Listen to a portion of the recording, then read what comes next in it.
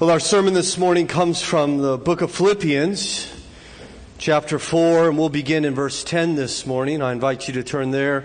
You find that on page 982 in the Pew Bible in front of you. If you don't have a Bible, we'd love for that Bible in the pew rack there to be our gift to you. And so please feel free to take a copy of God's Word and find great delight in it as God, I trust, will reveal Himself to you through it. And so on page 982, we'll find our text this morning. Before we begin, I do want to let you know that next Sunday is going to be a special Sunday for us as we have friends who are serving our God in the nation of Liberia, who will be here visiting with us and sharing with us the work that they are doing as God continues to expand His kingdom and spread the fame of King Jesus in that West African country, of course, which has been in the news rather frequently with the Ebola outbreaks that are happening in Liberia.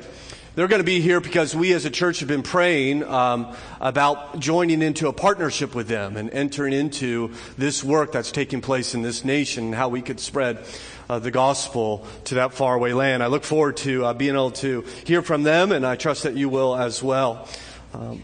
So hopefully you found your way to Philippians chapter 4. And we will begin in verse 10. Hear now the word of God. I rejoiced in the Lord greatly that now at length you have revived your concern for me. You were indeed concerned for me, but you had no opportunity. And not that I am speaking of being in need, for I have learned in whatever situation I am to be content.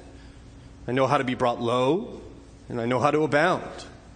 In any and every circumstance, I have learned the secret of facing plenty and hunger, abundance and need. I can do all things through Him who strengthens me. Father, we love you, and we thank you that we can come now to hear from you through your word. We thank you, Father, for preserving it for us, that we might gather here on this day and set ourselves under it, that we might submit to it, and in submitting to it, we might submit to you. And we trust you have much to teach us, Father.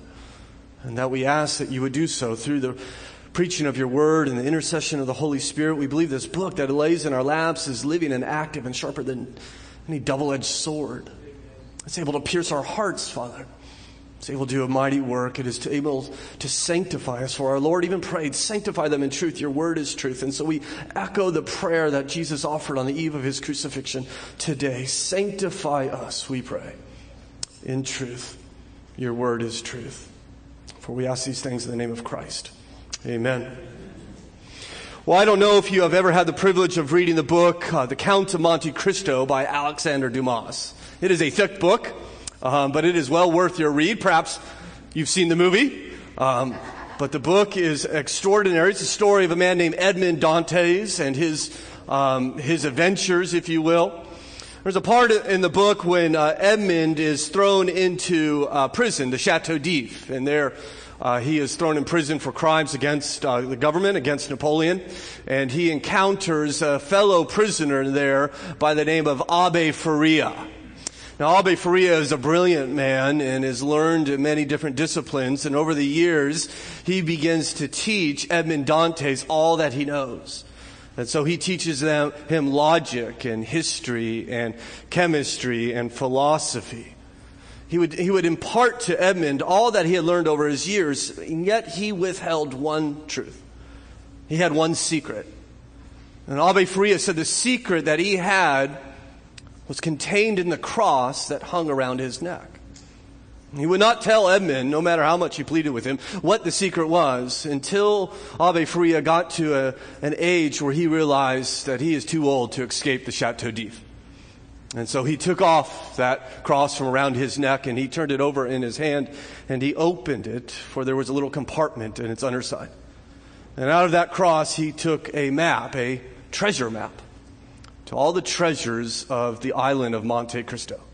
And jewels and diamonds and gold beyond belief. And he handed it to his dear friend Edmond Dantes, and he said to him, "You are going to be a very wealthy man, Edmond Dantes." Well, you can kind of relate to that story, can't you? Not that you've experienced, but you've fantasized about experiencing it, haven't you? Coming into a great source of wealth, right? Whenever you see one of these individuals standing on television who just won the latest lottery, We kind of imagine maybe what it would be like if that were you or if that were I. Or maybe, well, we're Baptists, so maybe we don't fantasize about winning the lottery, but maybe like a distant relative who we never met died and left us all their fortune. Something more holy like that, right? And so we fantasize about what would that be like? And even we did this as children, and my children do it, and I'm sure countless children have, as they explore the great outdoors, wondering what would it be like to stumble upon some great and hidden treasure, a treasure to be discovered. Well, we come to a treasure today.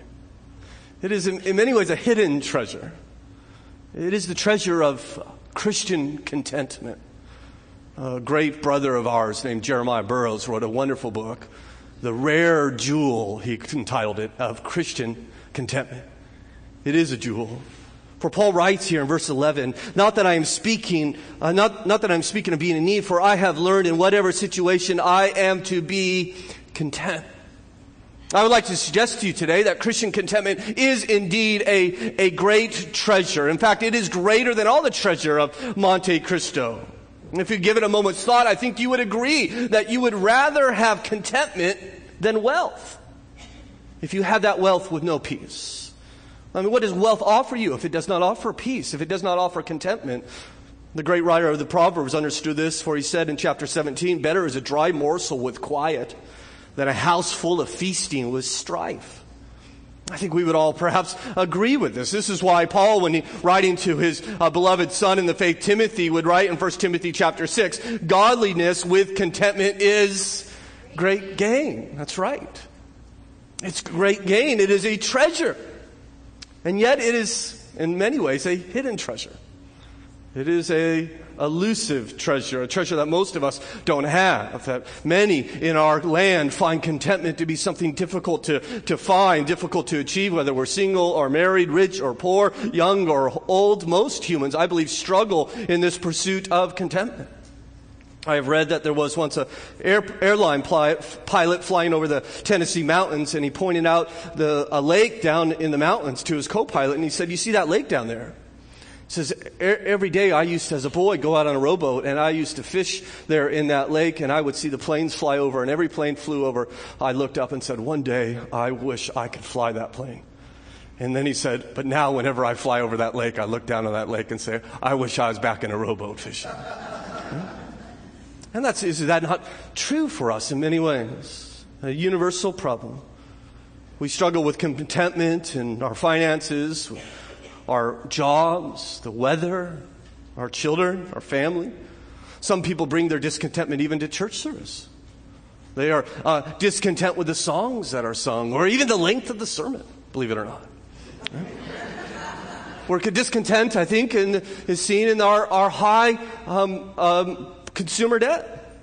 Right? America, land of debt, proving that we seek after that which we cannot afford. I think it's also seen in the high divorce rate, is it not? That I'm not content with the marriage that I have, so I will look for another. It has been said that 2 teardrops were once floating down the river of life. One teardrop said to the other, "Who are you?" In which it answered, "I am the teardrop from a girl who loved a man and lost him. Who are you?" The other teardrop replied, "I'm the teardrop from the girl who got him." No matter where we are, the grass seems to always be greener. I read one study in preparation for this message. A newspaper in London did a study on contentment in Western civilizations and found out from the time one turns 13 all the way to the age of 40, contentment and happiness go downhill. And at 13, perhaps some of you are coming up on that age, is the age of greatest contentment. It begins to rebound a little bit in your senior years, and your greatest chance of being content as an older American is the age 74. Contentment seems to be out of reach, a universal problem. It is something that many of us struggle with, and yet it's not what we always struggled with. In fact, there was a time in which humanity was content. We see it in Genesis chapter 2. This beautiful picture of man walking with God and working for God and in love with God, totally content in the land in which God has given him, the relationship he has with God, the work that he has, his wife. This is the image of what man is created to be like, with no higher ambition than to be with the Lord and to love him. And it is a beautiful and glorious picture, and unfortunately it is terribly fleeting. For all we have to do is read the next chapter as we come to chapter 3, and as man and woman, Adam and Eve, listen to the devil's lies, the serpent's advertisement, you will. Before the sin occurs, we see discontentment growing in their heart, discontentment with the boundaries upon which God has placed upon them, and that discontentment gives rise to their rebellion. What theologians have called the fall. Is really about being discontent with God and his blessings. And once man has rebelled against him, he became something totally different as we read on in the Bible. The contentment of Genesis 2 is gone. Peace became enmity. Dependence was exchanged for independence. Submission was discarded for rebellion, leaving man lost, restless, and discontent. Perhaps you're here this morning and you're not a Christian. We're very thankful that you could be here with us today, and we hope you feel welcome and loved here. You're welcome to come anytime. But what do you think about this idea of discontentment? I mean, why is it? It seems to me that of all of this world, all of what I would call creation, that humans alone are the ones who struggle with it. Always wanting more, never seeming to have arrived, never seeming to have enough. Is it perhaps because we are not what we are supposed to be? That we are not where we are supposed to be, or with whom we are supposed to be, namely our Creator, who has revealed himself to be Jesus Christ. This is a contentment that is elusive, but the glorious thing is for us, and as I would suggest to you this morning, based from our text, is that it is something that we can recover in Christ. Contentment, which is elusive, is not unreachable. And so John the Baptist would say to the repentant soldiers, be content with your wages. Or to Timothy, Paul would warn him of the greedy false teachers, saying, if we have food and clothing, we shall be content. Or Hebrews echoed that warning that Paul gave, saying in Hebrews 13, keep your life free from the love of money and be content with what you have. For he has said, I will never leave you nor forsake you. It's interesting to me as I review those verses, and the Bible speaks about contentment, how many of them have to do with money, the context of money. And I think often discontentment arises in these financial issues. A lack of money kind of puts us under pressure, doesn't it? And these hairline cracks in our character that may be invisible under more pleasant circumstances become revealed under the pressure of this lack that we have. And in comes anxiety, which we considered a number of weeks ago. And anxiety asks the question, will there be enough to meet your needs? In which it always answers, no, there will not be enough. And its brother, discontentment, comes and says, will there be enough to make you happy? Will there be enough to meet your desires? Discontentment's answer is always the same, no. Not enough, not yet. One more thing. Just that next thing. Of course, this discontentment not only comes to us when we are in need, but it also comes to us when we are abound, when we have more than we need, which is probably the description of most of us. We have more than we need, but unfortunately not all that we want. Somehow what we need is not enough. It's not good enough. It's not new enough. And somehow we have this restlessness in us until we have the latest gadget or the most luxurious car or more spacious home, as we wrestle with the question, how much is enough? I don't know if you've ever tried to answer that question. It seems like the answer is always the same for me. I don't know how much is enough, but I know I'm not there yet. You see, I hope that the treasure that contentment is, the gain that it brings, that so many look for it, yet few find it. But Paul found it. Here he is saying, I found it. I've discovered the treasure. I know, he says, in any and every circumstance, I know what it means to be content. And here he is in this text before us. He leaves us a treasure map. And so let's go hunting for treasure today. Let's go looking for Christian contentment. And when we do, we shall find from this passage that contentment, one, is learned, And number 2, that contentment is independent of circumstances. And number 3, that contentment requires God's strength.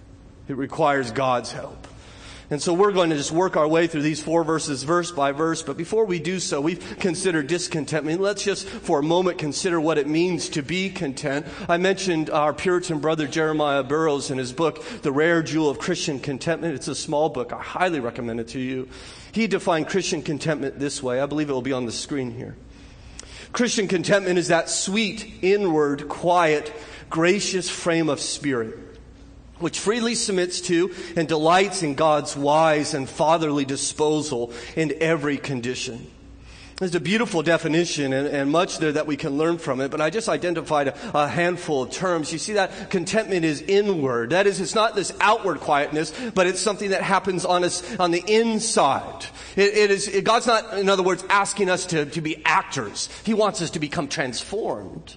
It is this quiet spirit, Burroughs says, as opposed to murmuring and complaining, as opposed to being unsettled and unstable. He says it freely submits to our King. I think ultimately what contentment is it is an issue of submission to our God. It is an issue of yielding to Him and saying, God, I will receive what you have called for me to receive.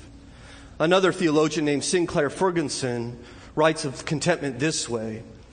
Contentment is the direct fruit of having no higher ambition than to belong to the Lord and be at His disposal. He's saying, my ambition is for the Lord to have His way with me.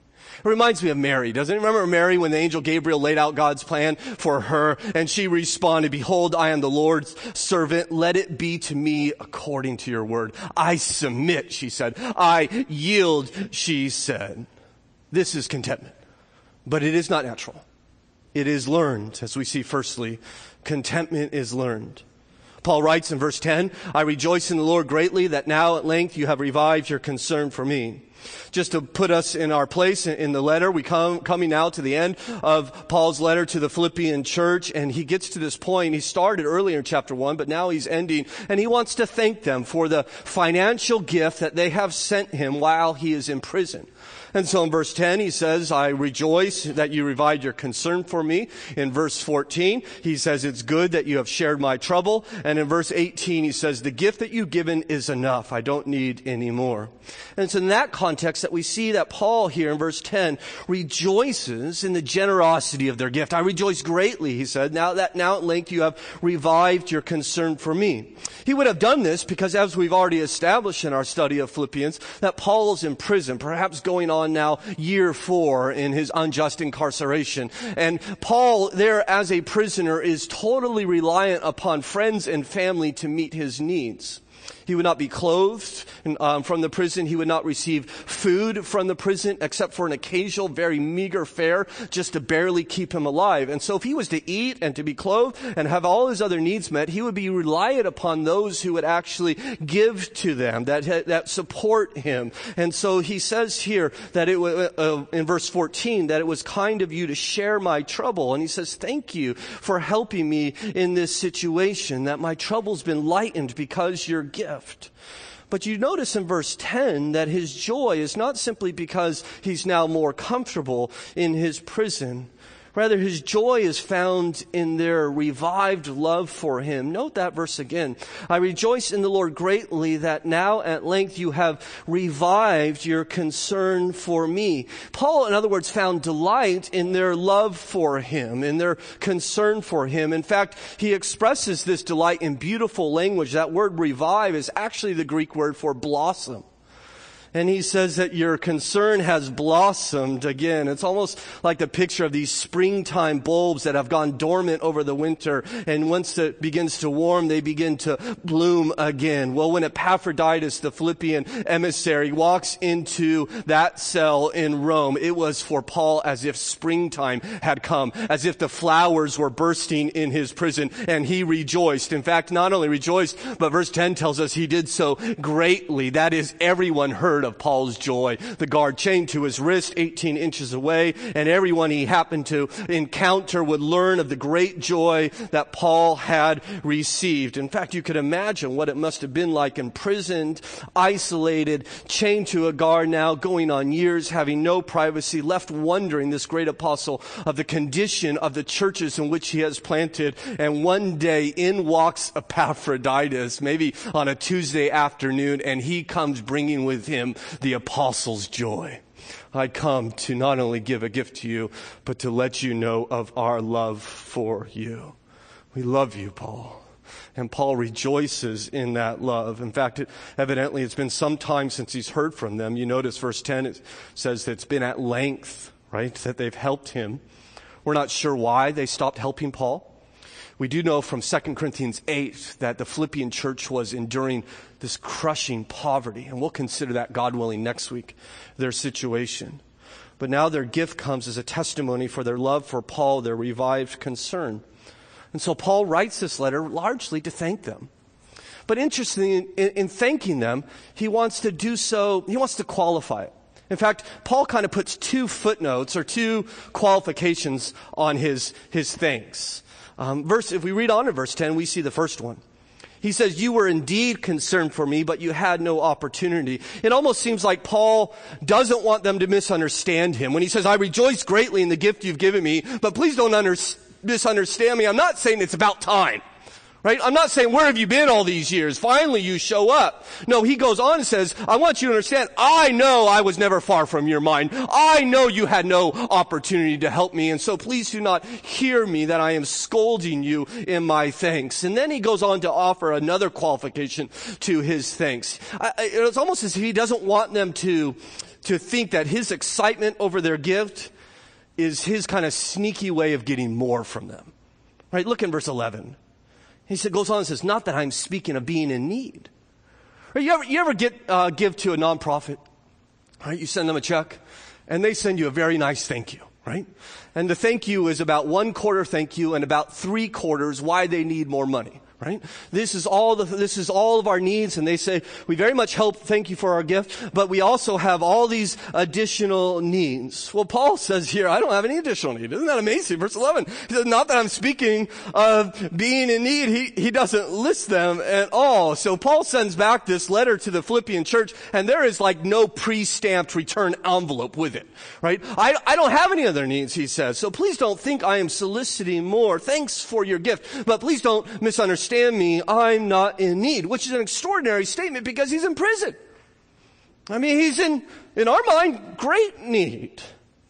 So how is it that he can say, I'm not in need? Well, read on in verse 11. For I have learned in whatever situation I am to be content. In fact, we see again in verse 12. I know how to be brought low, and I know how to abound in any and every circumstance. I have learned, there's that word again, the secret of facing plenty and hunger, abundance and need. He has learned contentment. He says, in verse 11, and again in verse 12, which I think is a wonderful truth, that contentment is something that is learned. Paul says, I've learned this. I find this comforting because it wasn't natural for Paul.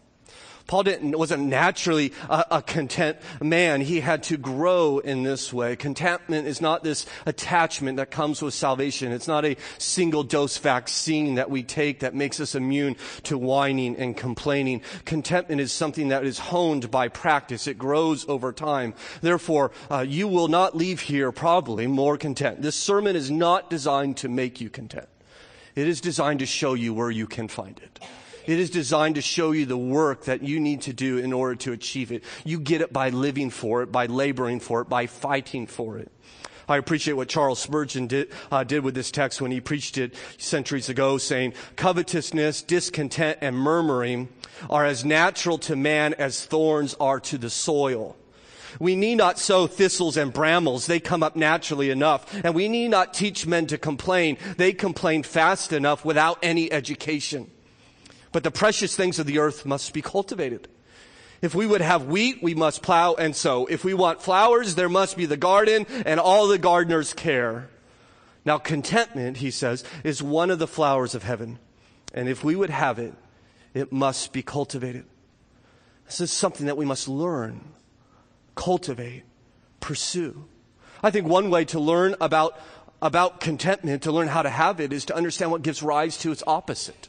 What gives rise to discontentment? What are the symptoms? I think discontentment is a symptom of a far more dangerous or insidious disease. The reason we're discontent is largely because we're ungrateful to God, isn't it? That we become so preoccupied with what we want and we don't have that we begin to suffocate our ability to be thankful for what He has given us. And we soon forget that we were once an orphan left to fend for ourselves, and now we've been adopted by God and we become heirs of the world, the Bible tells us. And we forget that our sins have been forgiven, and all those past and present and all those sins in the future have been washed away by the blood of Christ. We forget that we were blind and now we see, and we forget that we were dead and now we are made alive in Christ. Rather, we become frustrated because our television isn't big enough. Our car's not fancy enough. And we say, yeah, thank you, Jesus, for all you've done, but I really want is this. If you could just give me this, then I would be happy. And we begin to declare, God, I love the things that you give me more than I love you, money and cars and weather and food and job and health and family. And if you take them away from me or do not give them to me, I will murmur at you, I will complain, and I will be filled with discontent and restlessness. It is a symptom of ingratitude. And even more than that, discontentment is a symptom of arrogance. It's in some sense saying God's plan for your life is not as good as your plan for your life. And if you were in charge, things would go much better for you. And you are arrogantly saying, I know better than God. And this is what I do, and we all do, when we give ourselves over to discontentment. So please do not understand as this cute little respectable sin, that it's okay to be a little discontent in your life. And you just pat it on the head, and that's just who I am. It's my personality quirk. No, it's a sin against God. It's an ingratitude towards God. It will destroy your ability to worship God, to live a life of worship and praise for Him. They're enemies with each other. In fact, the reason we worship and praise God is for what He has done and who He is. But discontentment says what He has done and who He is not enough for me. And therefore, He is not worthy of our praise. I would suggest to you, therefore, as we learn contentment, it is something to repent of. And maybe you could do that even now. I would welcome you just to kind of drown me out for the next couple of minutes. Perhaps some of you need to do a work with God and be honest with Him and confess sin to Him and ask Him to forgive you and to give you a new desire to learn this contentment, to fight for it, to nurture it and labor for it. And we see contentment is learned. Paul says, I learned it not once but twice. He goes on and says contentment, secondly, is independent of circumstances. We see this in verse 11 as we see Paul say, for I have learned in whatever situation I am to be content. So whatever it is, I can be content. And then he goes on to explain what he means in verse 12. He says, I know how to be brought low, and I know how to abound. In any and every circumstance, I have learned the secret of facing plenty and hunger, abundance and need. And so he kind of really goes to two ends of the spectrum, doesn't he? He says, I, first of all, know how to be content when I have need, when I'm brought low, he says. Now, when we have need, for us, when we are brought low, that means maybe failure. That means we're overlooked at work, or we're still single. Right? That means we've knocked on the door of our dreams and it remains shut, and all we've done is bloody our knuckles and we wonder what's going on. That for us in our context is probably what it means to be brought low. For Paul to be brought low means to go homeless and to go hungry and to be beaten. In fact, he would say to the Corinthian church, but as servants of God, we commend ourselves in every way by great endurance in afflictions, hardships, calamities, beatings, imprisonments, riots, labors, sleepless nights, and hunger. He would go on and write elsewhere, to the present hour we hunger and thirst, we are poorly dressed and buffeted and homeless, and we labor, working with our own hands. We have become and are still like the scum of the world, the refuge of all things. And Paul says, even in the midst of that, I'm content. I'm content when I'm hungry and homeless, and I tend to be discontent when my home's not quite nice enough or the steak isn't cooked right. Paul says, I'm content In rags and beatings and labor, we grow discontent because our clothes are old, the driver in front of us is too slow, and the job is not fulfilling. And I think if we take a good hard look at our brother, we will be a little red-faced with our murmuring and embarrassed with our discontentment because we get upset when our computer doesn't boot up fast enough for us. And he's nearing starvation, he says. I'm good. I don't have any need, he says. I have learned this secret.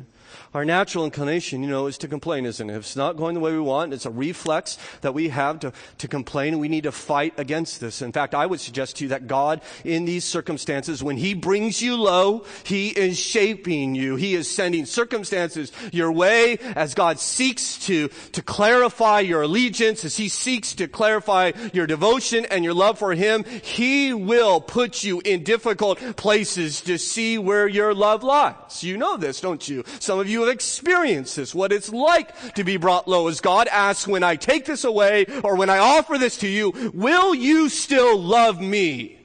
Or will you murmur at me and grumble at me, for you seek my hand and not my face? In fact, we see a beautiful picture of this in the book of Exodus. I'm going to turn there. You can if you like. It's Exodus chapter 17 is a picture of God's people who have been redeemed from their bondage by the blood of the Passover lamb and by the outstretched arm of God and His might. And He has redeemed them and He is bringing them to the promised land. And so they are on their way, marching to the promised land after their great and mighty redemption from God. And we see a little event there in Exodus 17. It says, all the congregation of the people of Israel moved on from the wilderness of sin by stages, according to the commandment of the Lord, and camped at Rephidim. But there was no water for the people to drink. Therefore the people quarreled with Moses and said, give us water to drink. And Moses said to them, why do you quarrel with me? Why do you test the Lord? But the people thirsted here for water, and the people grumbled against Moses and said, why did you bring us out of Egypt to kill us and our children and our livestock with thirst? So Moses cried to the Lord, what shall I do with this people? They are almost ready to stone me. And the Lord said to Moses, pass on before the people, taking with you some of the elders of Israel, and taking in your hand the staff with which you struck the Nile, and go. Behold, I stand before you there on the rock at Horeb, and you shall strike the rock, and water will come out of it, and the people will drink. And Moses did so in the sight of the elders of Israel. Note verse 7. And he called the name of the place Massah and Meribah, because of the quarreling of the people of Israel, and because they tested the Lord by saying, is the Lord among us or not? Those two words that he uses there in verse 7, he called the place, first of all, Massah, which means testing. And we already see a couple places that they were testing God. He also calls it Meribah, which means nagging or quarreling. That they were nagging God, that they were quarreling with God, and as they tested Him. But what's interesting, that word Massah, that word testing, God is actually going to use that later in a psalm. You see, not only were they testing God, but God was actually testing them. Psalm 81 verse 7 says, God speaking through the psalmist, I tested you at the waters of Meribah, at the waters of testing. In other words, when God brought them to this place, He did not bring them there by accident. This was a test that God had placed them in. This was a time of need in which God had purposely put them there in order to determine their devotion to Him. Do they love Him? Do they trust Him? Will they continue to follow Him in times of need? Do you love me, God says to us frequently, if I take this away from you? Am I enough for you if I add this to your life? God tests us. He scopes us that we might be made like Jesus. Paul says, I've learned the secret to be content in that. I know that God is in control. I trust in Him. I can be content in need, knowing that it is God who is sovereign and is testing me. But Paul not only says that his contentment is in need, but he goes on to the other end of the spectrum back in Philippians 4 and said that he can be content in plenty. You saw that there in verse 12. I know how to be brought low and I know how to abound. In any and every circumstance, I've learned the secret of facing plenty and hunger, abundance and need. This idea of plenty is when we get the job, isn't it? Or we get the raise, or we get engaged, or we get pregnant, or we get what we're looking for. Paul's saying, I know how to be content when the car is new and the family's wonderful and the bank account is full and the job is fulfilling. I could be content in those situations, which kind of makes me scratch my head, doesn't it? Maybe it does for you, because it doesn't sound hard to be content when the car is new, right? Paul's saying, I have learned the secret of being content in abundance, in plenty. And we wonder, well, is that difficult? Well, I think if probably we spend a moment of thought, we will realize it is difficult.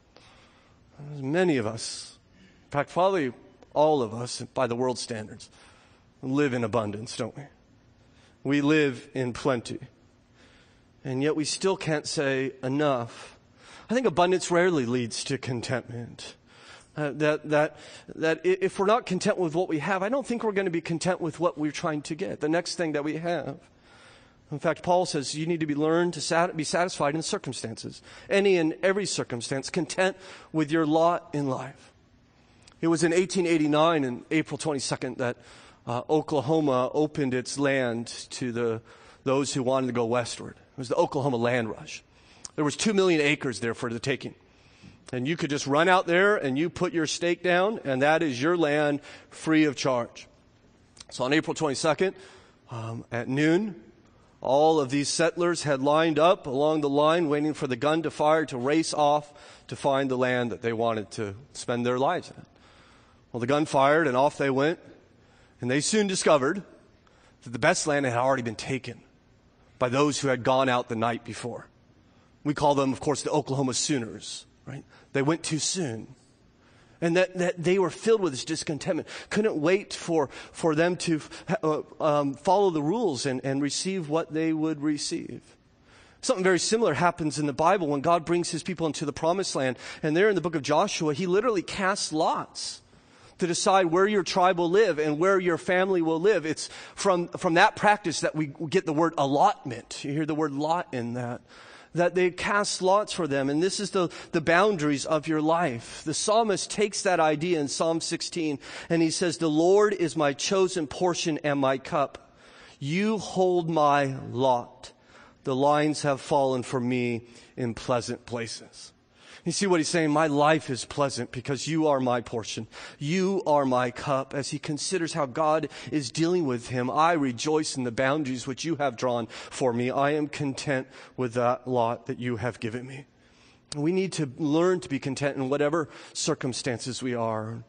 We need to learn not to look at what's in our life and then stand and yearn for that which is outside of it. For once we do, there goes contentment. Or look within our boundaries and see something we don't want there and want to get rid of it. And there goes contentment. We need to seek to be content with what God has done for us. One way to do so, as Jeremiah Burroughs would argue, is we need to cut down on our desires. He calls that the principle of subtraction. Stop wanting so much. Instead, seek after Christ. Long after Christ. Which is, I think, what Paul will tell us lastly. In fact, we need help in this. We need help to cut down on our desires. And Paul, in verse 12, says there's a secret to this. You see that? I have learned this secret, he says. And so we want to kind of lean in and listen to what he has to say. What is this secret that he tells us? And he goes on to give us perhaps one of the most abused verses in all of Scripture, Philippians 4 and verse 13. I can do all things through him who strengthens me. And it's here that we see, thirdly, that contentment requires God's power. And I mentioned that verse 13 is abused, right? I can do all things through him who strengthens me. Many of you have that memorized. And people take that and they apply that to everything in their life. I could pass the test, for which I have not studied, because I could do all things through Christ who gives me strength. Right? I could get the job, for I can do all things through Christ who gives me strength. I could leap a tall building in a single bound, right? Because I can do all things through Christ who gives me strength. Some people, I have heard, have even put this verse on the ceiling of their home gym as they lie down to bench press 250 or whatever it is, knowing that they can do all things through Christ who gives me strength. In fact, this verse is sometimes abused. People are bullied with it in ministries. And I know you don't want to teach the middle school Sunday school class and you never taught the Bible and you have no inclination. You really don't like middle schoolers. But Paul says you can do all things through Christ who strengthens you. So what's your problem? don't you believe God's word? Obey the word of God. And we abuse this verse over and over and over again. I would like to suggest to you that verse 13 of book of Philippians in chapter 4 is not God's blank check, which he has signed, and you fill in the strength in which you need, the strength in which you require. It is all things of verse 13 is limited by the context given to us in verse 12. Paul is in some sense saying, I can do all things through him who strengthens me, namely starve, right? Namely be homeless. Whatever my circumstances, rich or poor, preaching to crowds or locked in prison, I am content. How? Because I can do all things through him who gives me strength, which tells us, doesn't it, that as we've already established, I think that contentment doesn't come from within us. It comes from outside of us. We need God's strength. We need him to give us his strength. Paul would write as much in 2 Corinthians in chapter 12. He said to me, my grace is sufficient for you, for my power is made perfect in weakness. Therefore, I will boast all the more gladly of my weaknesses, so that the power of Christ may rest upon me. For the sake of Christ, then I am content with weaknesses, insults, hardships, persecutions, and calamities. For when I am weak, then I am strong. Strong. Not because he's strong, but because his Messiah, his Savior, is strong. And for Christ's sake, I find strength. Whatever the difficulties I face, I find my strength in Christ to be content. Know then, Christian, it takes strength to be content. The weak are easily discontent. And you can imagine 100 different scenarios. Perhaps driving to a very important meeting tomorrow, and you're late for that meeting, and all of a sudden you hear the clunk in your car, right? The loud clunking noise. And you know what that noise is. It's called money, right? Fleeing from you, right? That's what that noise is. It will take strength at that time to maintain your Christian contentment. You need God to continue to trust in him and to submit to him. That strength comes from him. God told us as much through the prophet Jeremiah, saying, blessed is the man whose trust is in the Lord. He is like a tree planted by water that sends out its roots by the stream and does not fear when the heat comes, for its leaves remain green. And is not anxious in the year of the drought, for it does not cease to bear fruit. My question then for you is, how does a tree have green leaves in summer heat and bear fruit in the midst of the drought? It is not because the tree has this internal spring within it. It is because it is planted by the stream. It is planted by Christ. He is the source of our strength. For our Lord said even in John 15, I am the vine and you are the branches. He who abides in me and I in him bears much fruit. It's that connection to Christ. Therefore, to pursue contentment, there's no quick fix. There's no shortcut. It comes by abiding in Christ, by spending time with Christ, by meditating on Christ's word and hiding it in your heart and seeking to serve Christ and to become like Christ, which of course is Paul's ambition. As we've discovered in this book, he has said in chapter 3, that I might know him. Has he not? He has said, forgetting what lies behind and straining towards what lies ahead, I press on toward the goal to win the prize for which I have been called heavenward in Christ Jesus. I will run this race. I will fight this fight. I will press on towards Christ, which tells us that contentment is no sedative. It does not make you lazy and weak and unmotivated. Paul says, I may be content with where I am. I may be content with what I have, but I am not content with who I am. I want more of Christ. There are things worth longing for in this world. There are things worth striving for. There are things worth living for. A larger television, a fancier car, or even a more fulfilling job is probably not those things. It is Christ and Christ alone. Strive, Christian, to be with Christ, and you will find him and 10,000 treasures that he brings you, one of them being Christian contentment. My question then for you is, how are you doing? How are you doing? How's life? How's your heart? Are you restless? Anxious? Discontent? Relationally?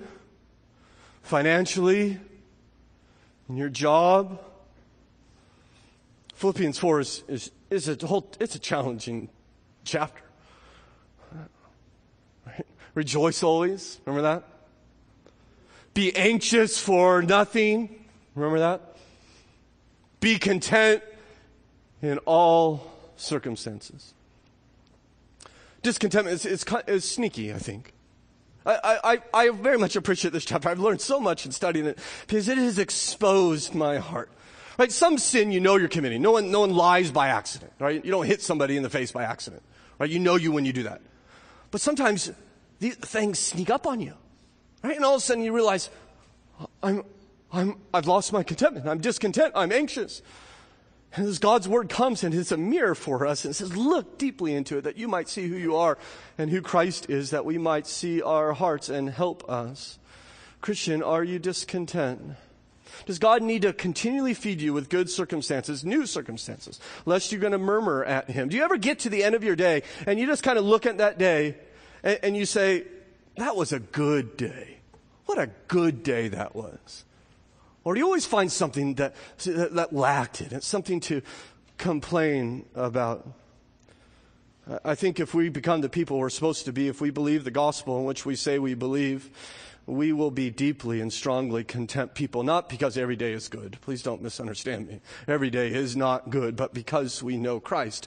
And he gives us strength in us that we may say, whatever my lot, thou hast taught me to say, it is well. It is well with my soul. And perhaps you're here this morning, you're not a Christian.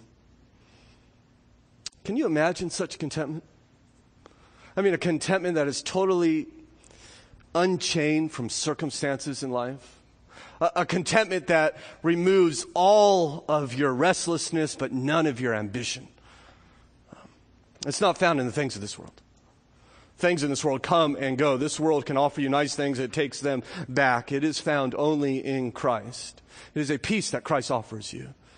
He offers you this not only because of who he is, but because of what he has done as he has come to this earth and lived a perfect life, a life which you ought to live and I ought to live, and yet you and I have committed sin and rebelled against him. And so Christ has come out of great love and mercy for us, and he would go to the cross after a perfect life and there die upon the cross, paying the penalty for my sin and for the sin of all who would give their life to him. And there he would take the wrath of God upon himself 3 days later, prove that he is who he says he is by being raised bodily from the dead. And he says, if you confess with your mouth that Jesus is Lord and believe in your heart that God raised him from the dead, you will be saved. You'll be saved. Peace with God, eternity with God. He will give that to you through the work of Christ. This would be something I'd love to talk with you about, perhaps after service, or we could get together sometime this week and we can explore these truths together, the peace in which Christ offers us. Well, we must end. As we consider this wonderful and great truth, I was reminded of a story that perhaps you have heard. I think it was told by John Newton, the author of the wonderful hymn Amazing Grace, a wonderful pastor in his day, centuries ago. He told a story of a man who was on his way to receive a great inheritance and abounding wealth. And on the way, his carriage broke, leaving him to have to walk the last 2 miles to receive his inheritance. The whole time he murmured, my carriage is broken. My carriage is broken. My carriage is broken. Even though he was about to receive abundance, about to receive plenty, about to receive an unimaginable inheritance. I don't know what situation you find yourself in today. Maybe your carriage is broken. I trust for some of you it is broken badly. And maybe the road you're having to walk now is hard, and maybe the weather is bad. But I will remind you today, Christian, that the road that you are on is a road that is taking you to your inheritance. And it is beyond your imagination. It is an inheritance that is just over the hill. It is an inheritance found in Christ. The great theologian J.C. Ryle once said, the presence and company of Christ will make amends for all we suffer here below.